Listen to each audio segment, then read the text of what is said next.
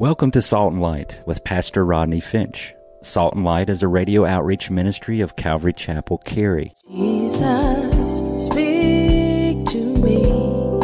Open your word and reveal your heart to me. Salt and Light is a series of verse-by-verse studies through the Bible, focusing on its practical application to our everyday lives. Salt and Light is recorded live at Calvary Chapel, Cary in Apex, North Carolina.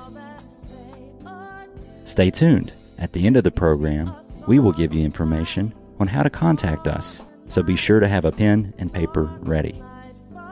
Today, Pastor Rodney will be teaching from the book of John, chapter 10. So grab your Bibles and follow along. Now with today's teaching, here's Pastor Rodney.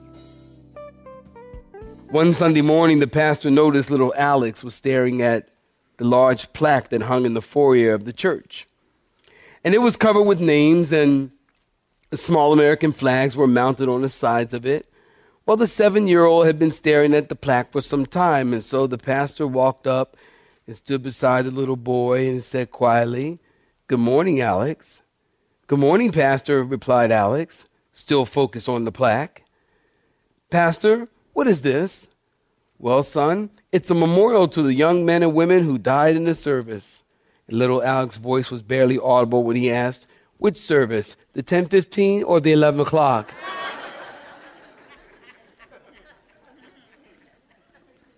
Copies available after church. Okay, Calvary Chapel, a little quiz for you from John chapter 10. If you've been with us, I want you to look at verse 6.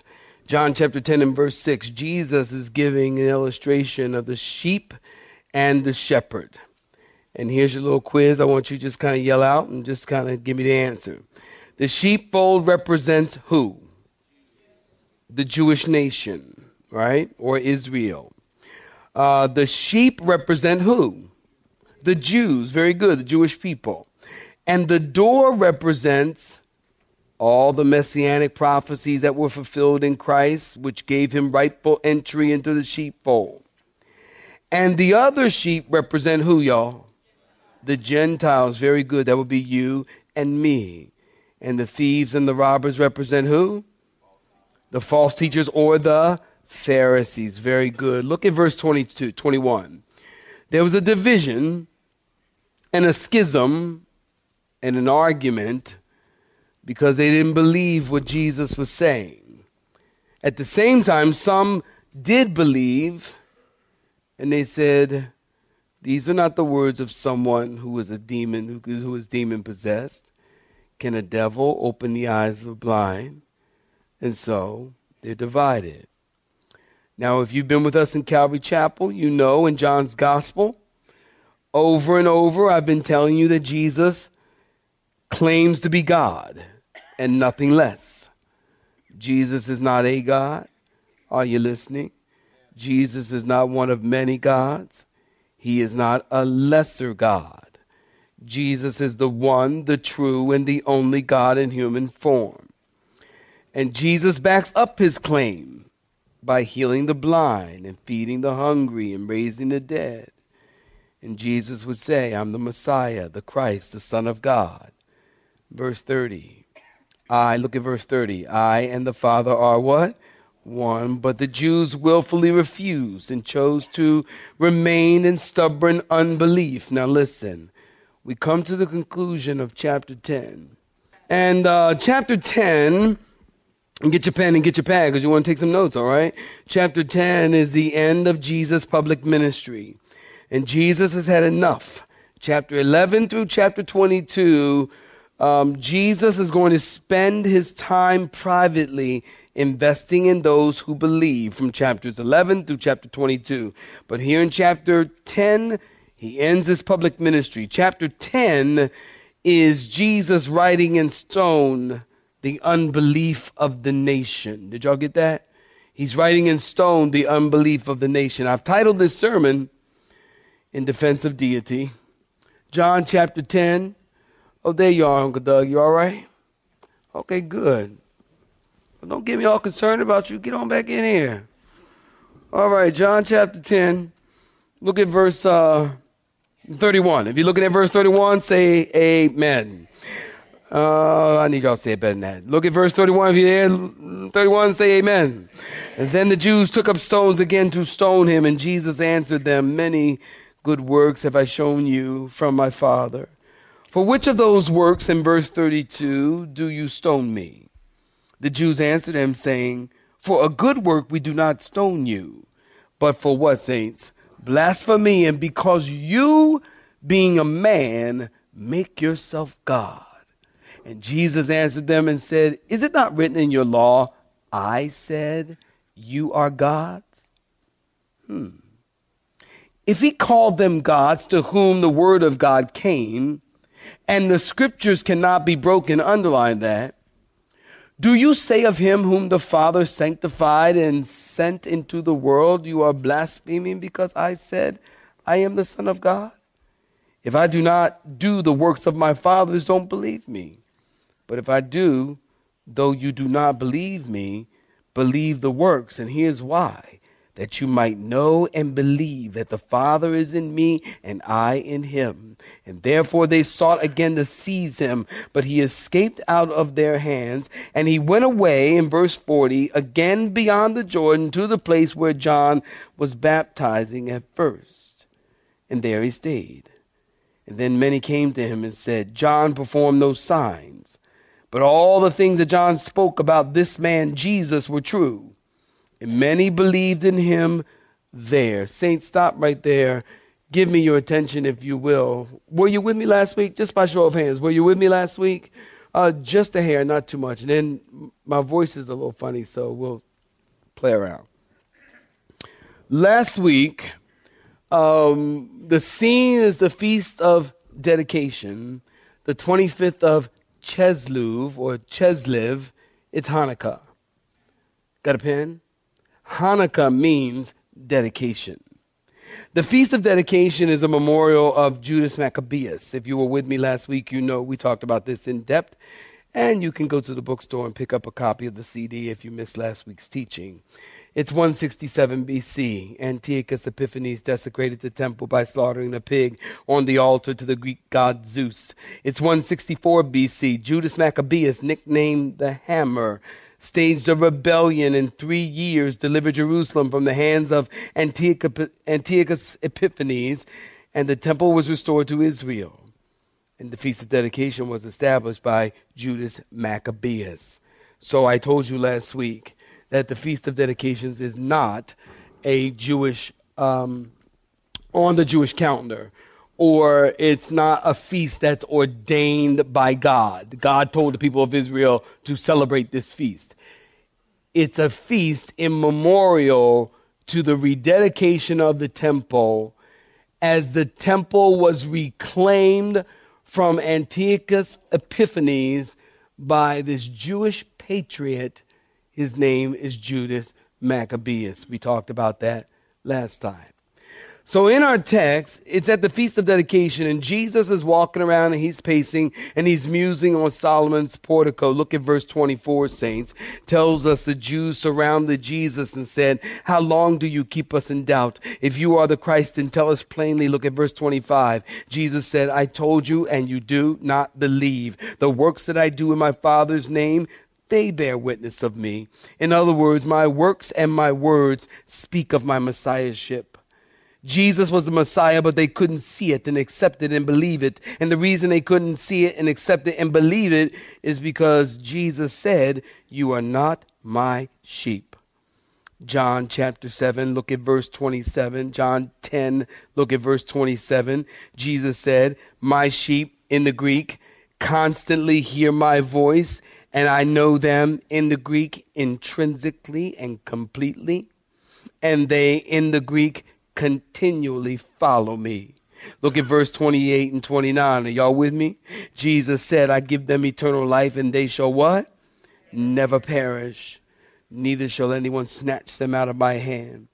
The good shepherd tells us that if we believe, we will never perish. In the Greek, remember I told you that they shall never perish is the word not. The word never is not, no, not ever. I told you your take away homework last week. was the word not, not. Did you remember it? No, you did not. Not, not.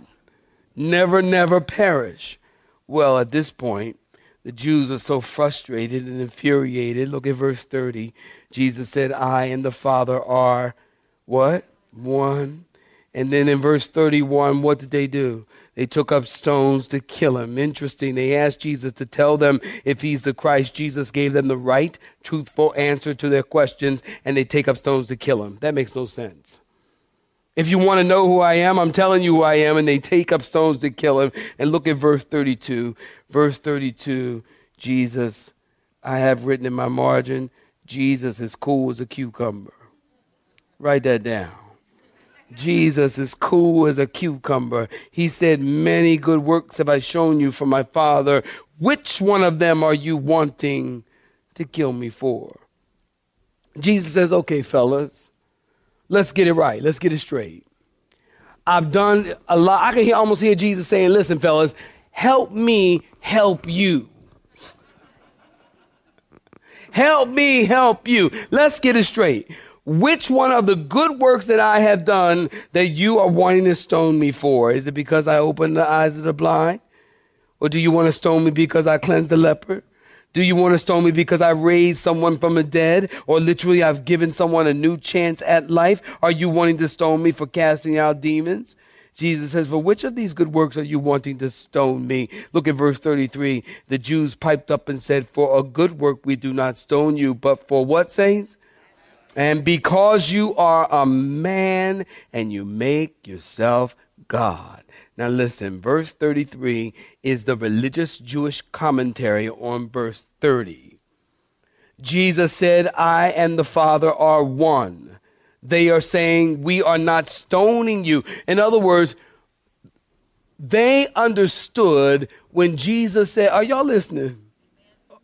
They understood when Jesus said, I and the Father are one. They understood Jesus to be claiming to be God.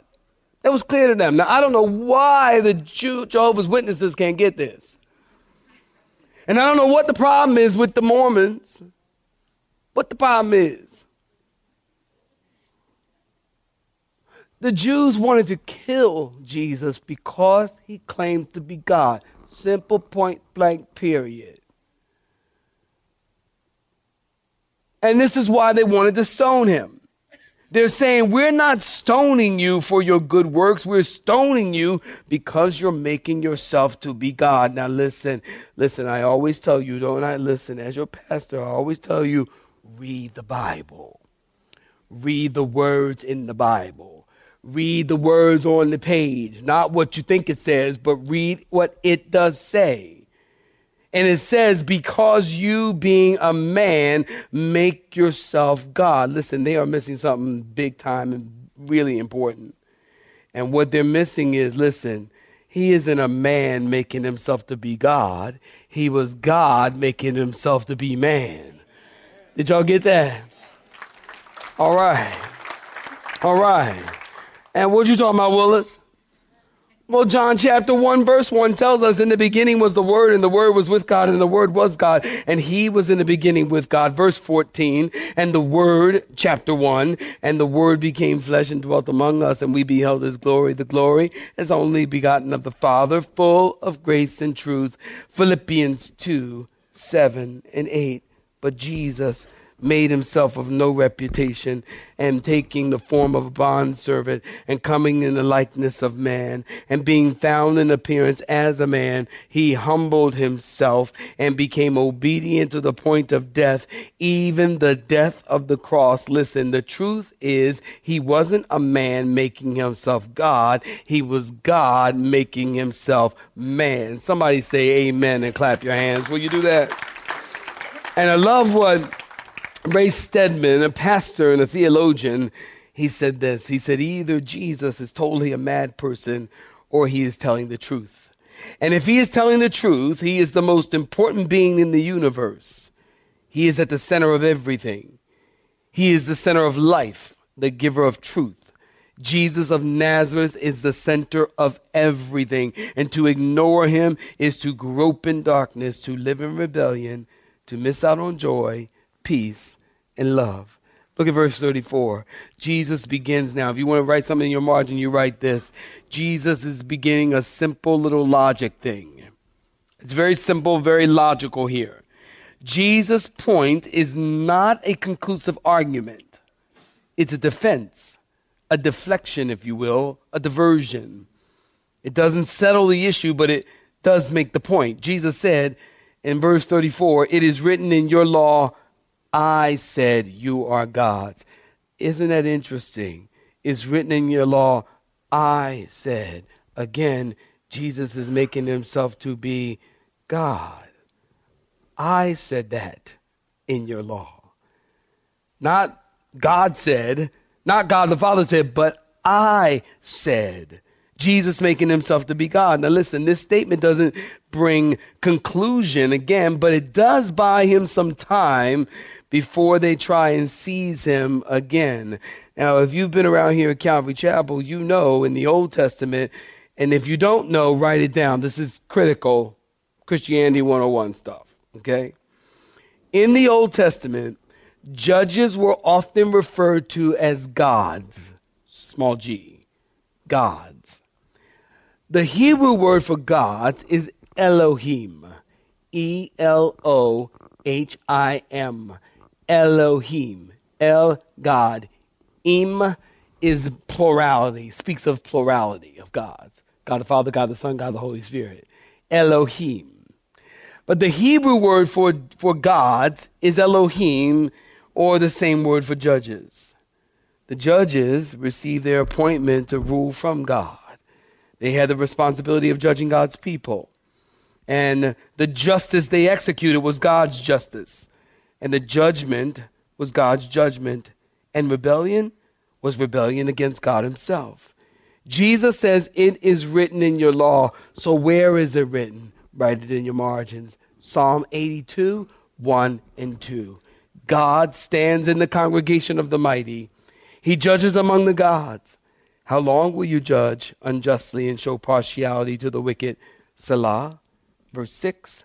I have said, you are gods, and all of you are children of the Most High. But you shall die like men, and all like one of the princes.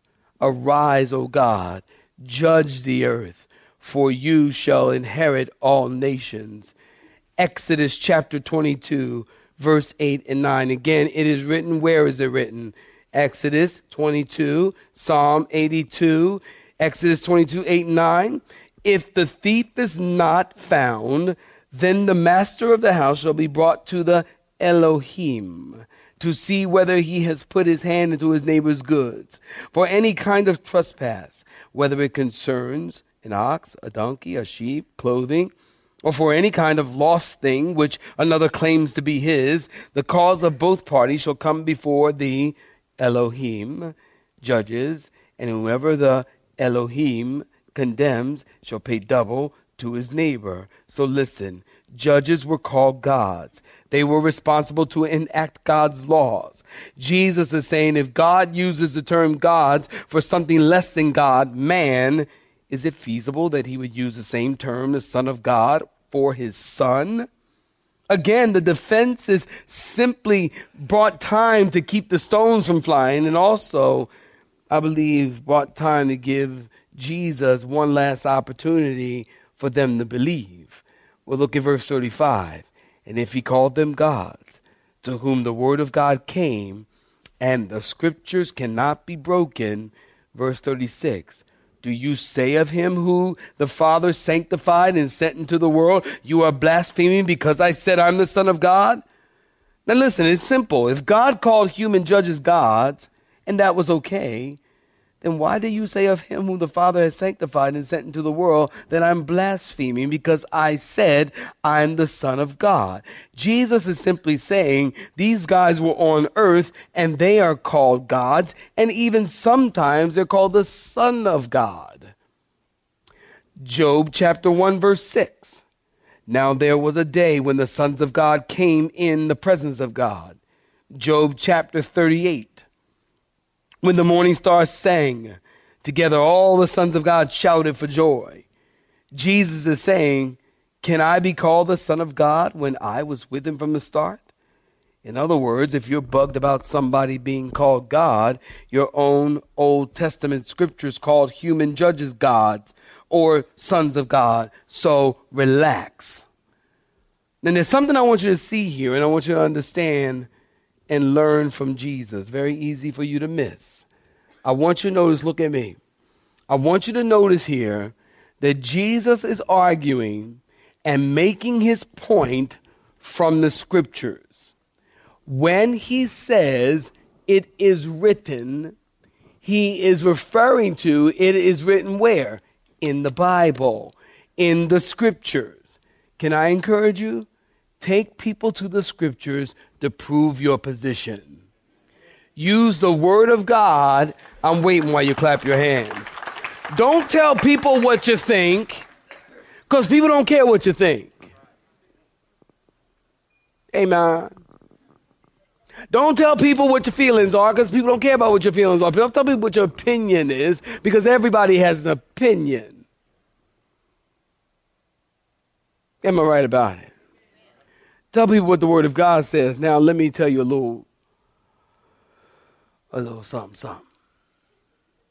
In order for you to tell people what the Word of God says, you got to know what the Word of God says. That means you need to read it. Makes sense to me. All right? So take people to the scriptures. Point people to, we're doing this because the Bible says do that. I think of Peter on the day of Pentecost. You know the story, don't you? It's the first B-day of the church. And Pentecost was also known as the Feast of Weeks, Leviticus 23:15 through 22. Pentecost means 50. It was the 50th day after Jesus rose from the grave that he ascended into heaven. So it's on the day of Pentecost, the disciples and the followers of Jesus were all sitting and praying and waiting, and suddenly there came the sound from heaven like a rushing mighty wind. It wasn't the wind. It wasn't wind. It was like the wind. Are y'all listening to me? It was like the wind. Don't learn your theology or your Bible from the cartoons. Amen. Some folks look at Hanna-Barbera cartoons. They be like, oh, yeah, that's what the Bible said. The Bible don't say that. And so they show the Holy Spirit coming through and the wind blowing, people blowing around and stuff blowing and wigs blowing off and all kinds of stuff. And it's like, that's not what happened. The sound came like the wind. The Bible says, then appeared cloven tongues as of fire, which was the visible manifestation of the presence of God. Now listen, really important. Notice they were waiting. They weren't doing anything. They were waiting for the Holy Spirit to fall. They weren't doing anything. They weren't running around and trying to work themselves up in the frenzy for the Holy Spirit to fall. That's my church background, y'all. Some of y'all don't know what I'm talking about, do you? But some folks be running around. Some churches, not here at Calvary Chapel, all right? Let me tell y'all, not here. You get up and run around here, you got to go, all right? And we got some people that can get you up out of here, all right? But they get to running around, working themselves up into the frenzy so the Holy Spirit can fall. Fall la. You know, they weren't doing all that. They were waiting and they were sitting and waiting for the Holy Spirit. And then finally, 50 days of waiting after the resurrection, the Holy Spirit filled the room and the believers began to speak with other tongues. Now, there are some people who say that the evidence, and some of y'all know where I'm going right here, that the evidence that you are a Christian is that you will speak in tongues. Who knows what I'm talking about? They say if you are a Christian, when you receive Jesus, then all of a sudden you should start speaking in tongues. And some churches say that when you get saved, it will be evidenced by speaking in tongues. And they really believe the evidence of salvation is speaking in tongues. So when you accept Christ, they bring you down front and do all kinds of things to get you to speak in tongues. I've been to these services where they're making people speak in tongues. The pastor would say, okay, everybody raise their hand and speak. You have been listening to Salt and Light, a radio outreach ministry of Pastor Rodney Finch and Calvary Chapel Cary, located in Apex, North Carolina. Join Pastor Rodney Monday through Friday at this same time. For information regarding service times, you can contact us at 1-800-293-0923. That's 1-800-293-0923. You may listen to today's broadcast in its entirety by visiting the media library on our website at cccary.org.